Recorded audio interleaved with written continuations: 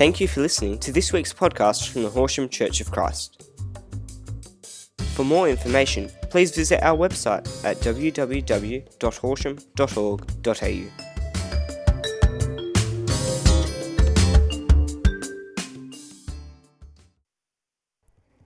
As we open your word now, as we continue to explore your word, as we continue to receive revelation through your word, may you bring new insight, new understanding, a deeper sense of who we are in you because we have a deeper sense of who you are.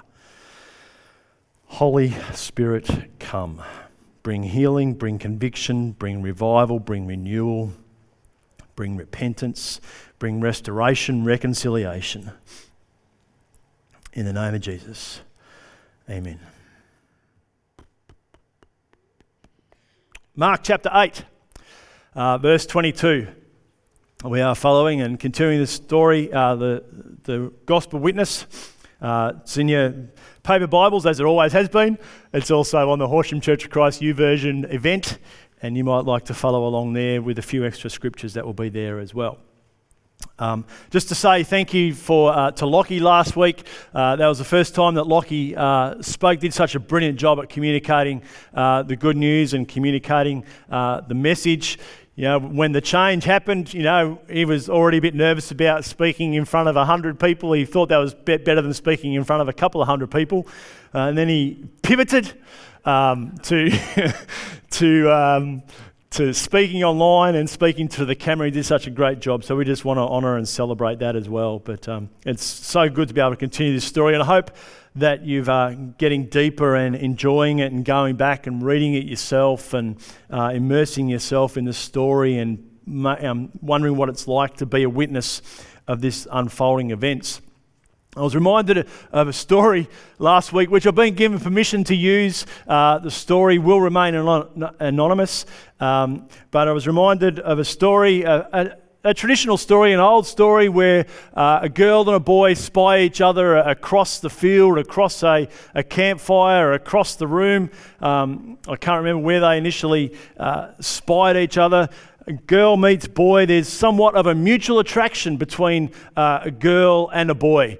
There's that kind of flirting, the hair flicking, the giggling, the awkwardness, the staring at each other, and everybody's kind of elbowing what's going here between this girl and this boy. There's this fascination. The hearts are starting to burst and expand with possibility. You remember that. Some of you remember what that was first like, don't you? Some of you still feel that. And then this 17-year-old girl, as they were standing around a campfire at a particular event, discovered that this particular boy was 14.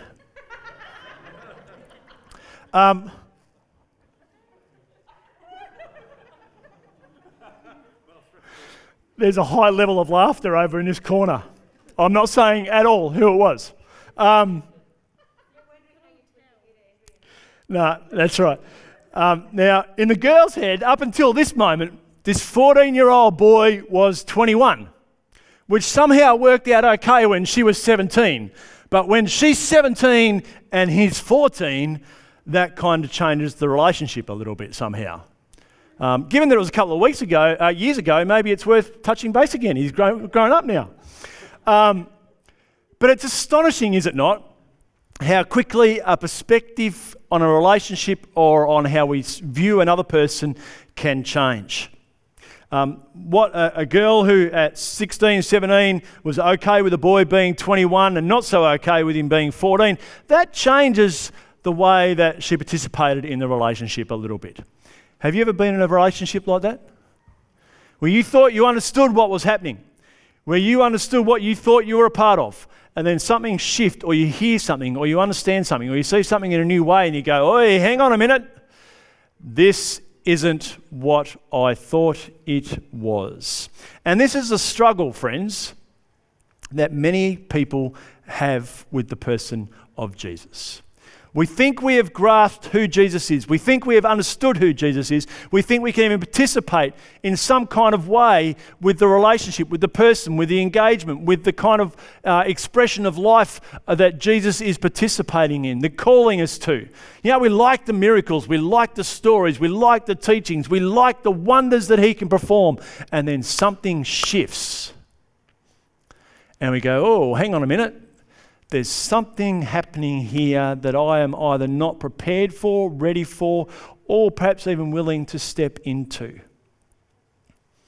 See, we hear about Jesus, we sing about Jesus, maybe we've been told stories about Jesus, maybe we've heard stories about how others have encountered Jesus, we've heard stories of miracles that others have experienced in Jesus. We like those things, we're able to participate in those things. Perhaps we've been taught rules that affect the way that we view Jesus.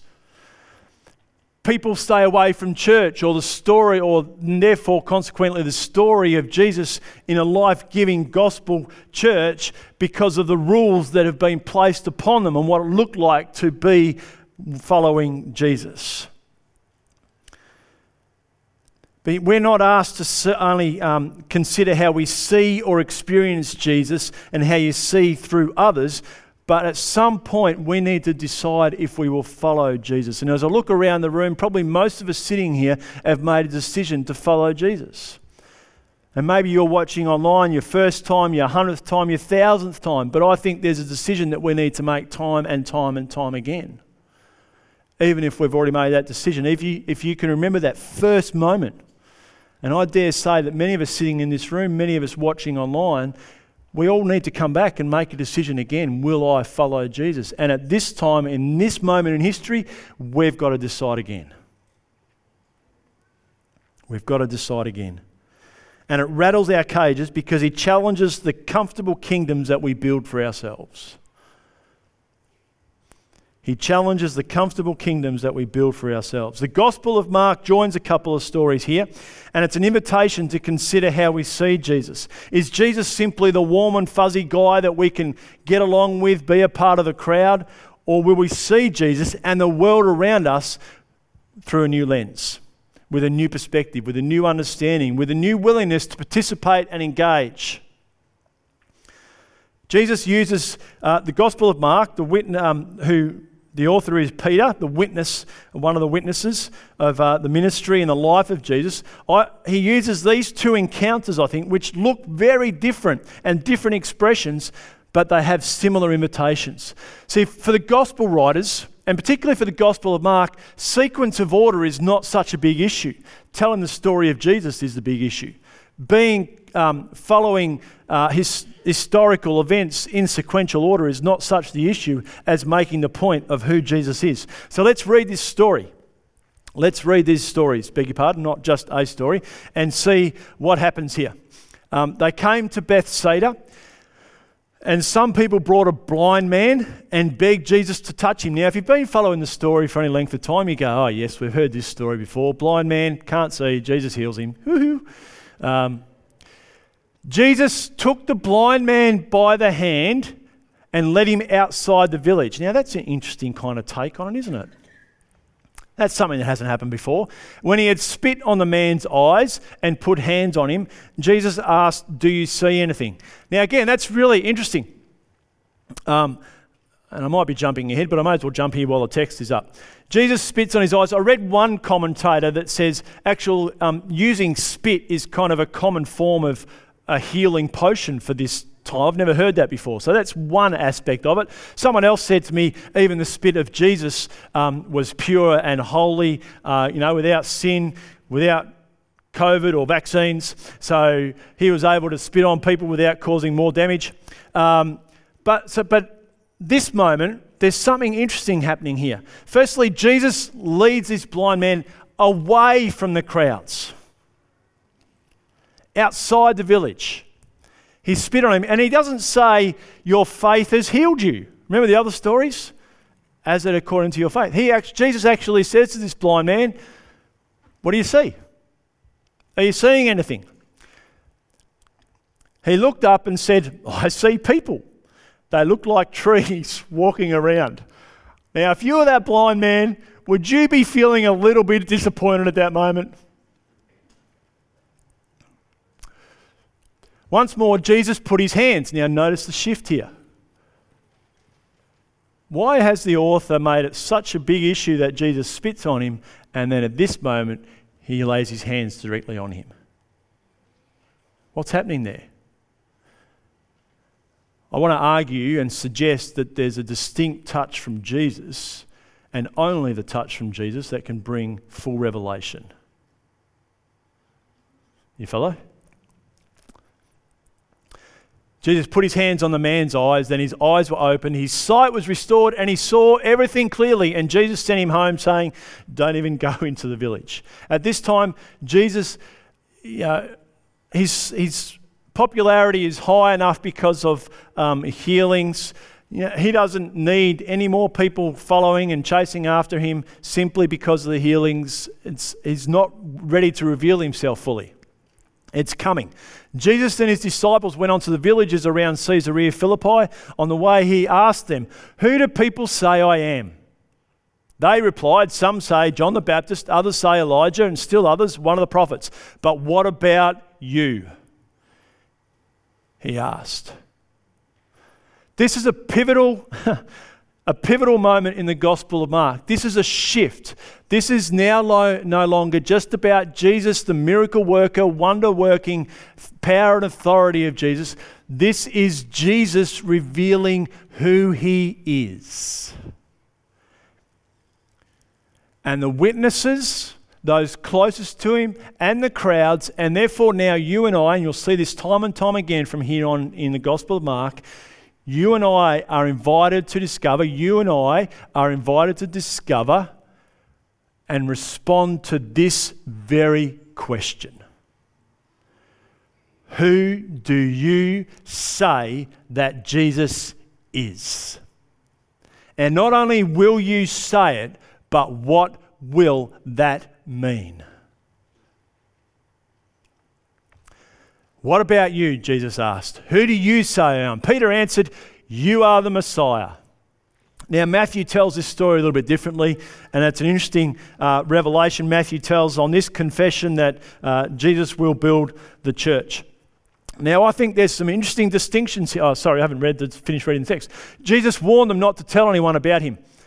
He then began to teach them that the Son of Man must suffer many things and be rejected by the elders, the chief priests and the teachers of the law, and that he must be killed and after 3 days rise again. He spoke plainly about this, and Peter took him aside and began to rebuke him.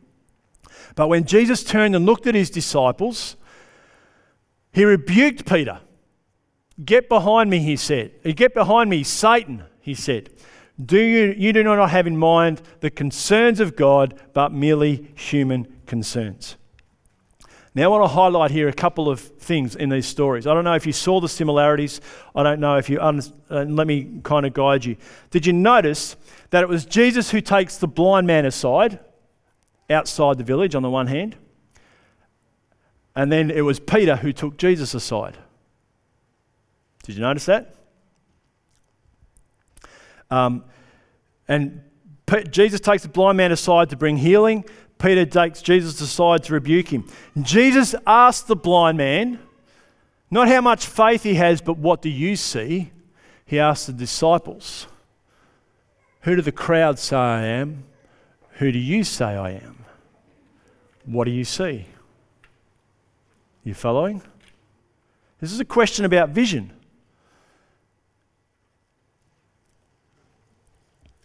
While the blind man's vision becomes clearer, Peter's vision gets a little blurry. Did you notice that?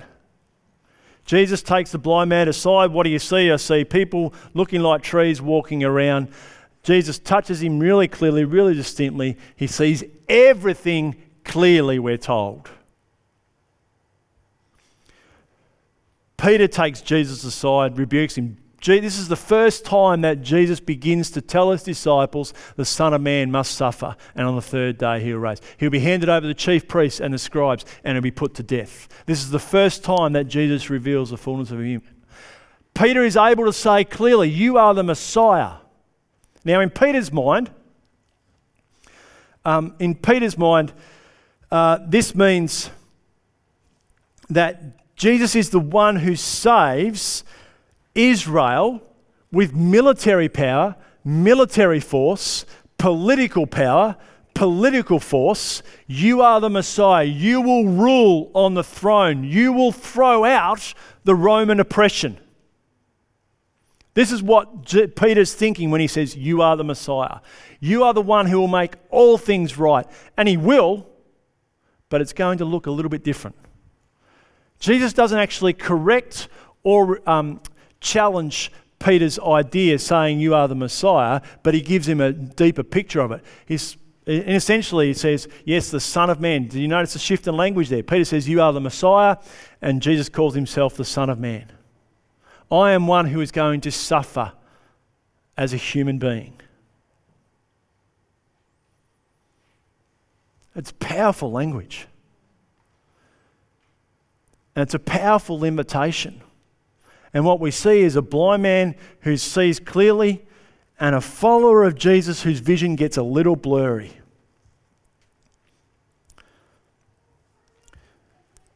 This is too much for Peter when Jesus talks about the suffering servant.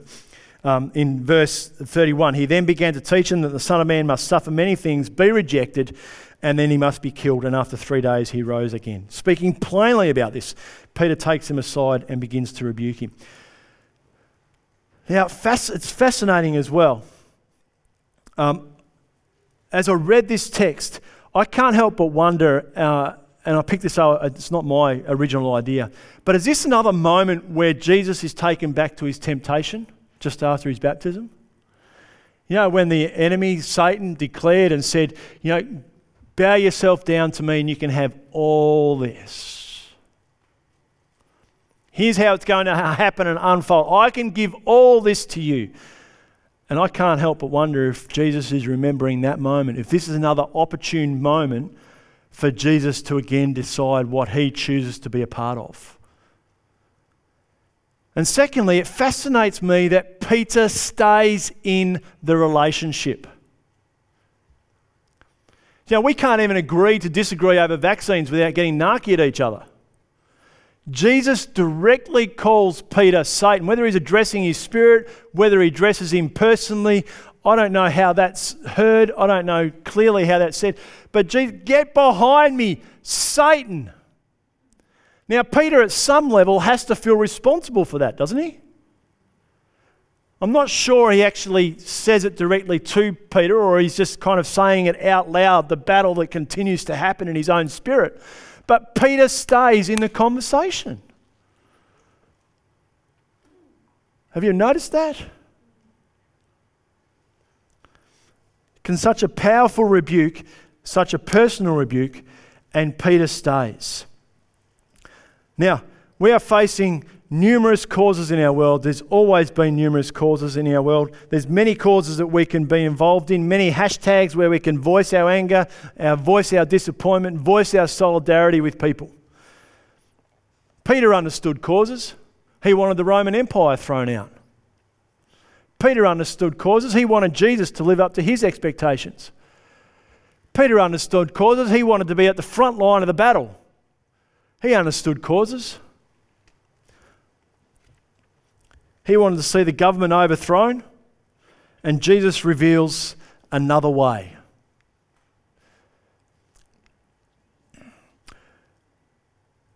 And it shifts here. Jesus calls the crowd, looks at the crowd. So previously the crowd has been involved in what? In watching miracles. The crowd has been involved because Jesus had compassion on them and he fed them. Right? He's done all these miracles. The crowd has been involved because they've run after him. Wherever Jesus has gone, they've heard about it and they have bolted after him. In this moment, Jesus says to Peter, this is going to happen a different way, and then he turns to the crowd and he says to them, along with his disciples, whoever wants to be my disciple or will learn from me, depending on your translation, depends on what your scripture says, or wants to follow me, must deny themselves and take up their cross and follow me. In one sentence, Jesus says twice, this is what it looks like to follow me. Yeah, you can follow me as part of the crowd, but actually to follow me looks like this. Deny yourself, take up your cross. Oh, hang on. This isn't what I signed up for. This isn't who I saw you to be. This isn't what I thought. For whoever wants to save their life will lose it, but whoever loses their life for me and for the gospel will save it. What good is it for someone to gain the whole world yet forfeit their soul? Or what can anyone give in exchange for their soul? If anyone is ashamed of me and my words in this adulterous and sinful generation, the Son of Man will be ashamed of me when he comes in his Father's glory with the holy angels. Let me just go back here. This is what it looks like to learn from me, says Jesus. Take up your cross, lay down your ideas, your plans, your dreams, and follow me. And we struggle with this imagery. Even as I prepared this message, I struggle with this imagery because we don't see it on the highways today. You don't drive on the outskirts of Horsham or up to Mount Arapiles and see crosses there and the centurions and the officers leading the criminals away to be crucified today. People hearing this, they understood what it was. They understood it was execution. They understood it was brutality. They understood it meant giving up everything. They were done and dusted. There was no coming back from that. We use it as a pithy saying these days. Oh, it's my cross to bear. As in, this is just the burden I have to carry. Oh no, that's not what Jesus is saying. The cross was a symbol of political power. It was torturous. And Jesus was using a common tool for an eternal purpose. It is being stripped bare. Stripped back to nothing. Stripped back to having nothing left to offer. Giving our lives totally and completely and choosing to give ourselves to a different kingdom, an eternal perspective. See, so many of them, and I've said this before, we all love the idea of the resurrection, we just don't want to go through the crucifixion. But if you want resurrection, you have to endure the crucifixion.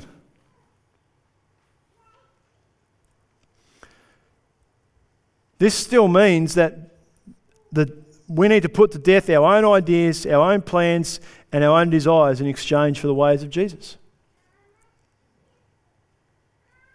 We have to put to death our own plans, our own desires, our own dreams, our own ideas for the ways of Jesus. I try to think of examples, and this is... If you encountered Jesus in such a personal way and Jesus said, I want you to give up that social media.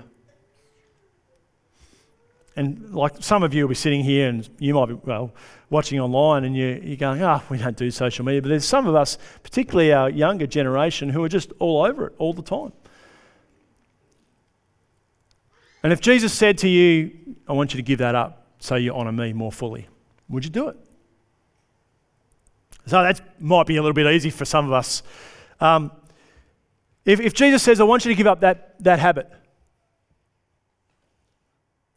would you do it? Now, you pick your habit. Would you do it? If Jesus says to you, I want you to forgive that person, I want you to speak differently to that person, I want you to honour that person, would you do it? And I'm not talking about unsafe relationships or broken boundaries. I'm just talking about if Jesus speaks to you, and would you do it? If Jesus says to you, I want you to give up your career, I want you to give that money away that you'd set aside. If you're so committed to following Jesus that you're willing to lay down your life, your plans, your ideas, everything, and Jesus said, I want you to provide for that family.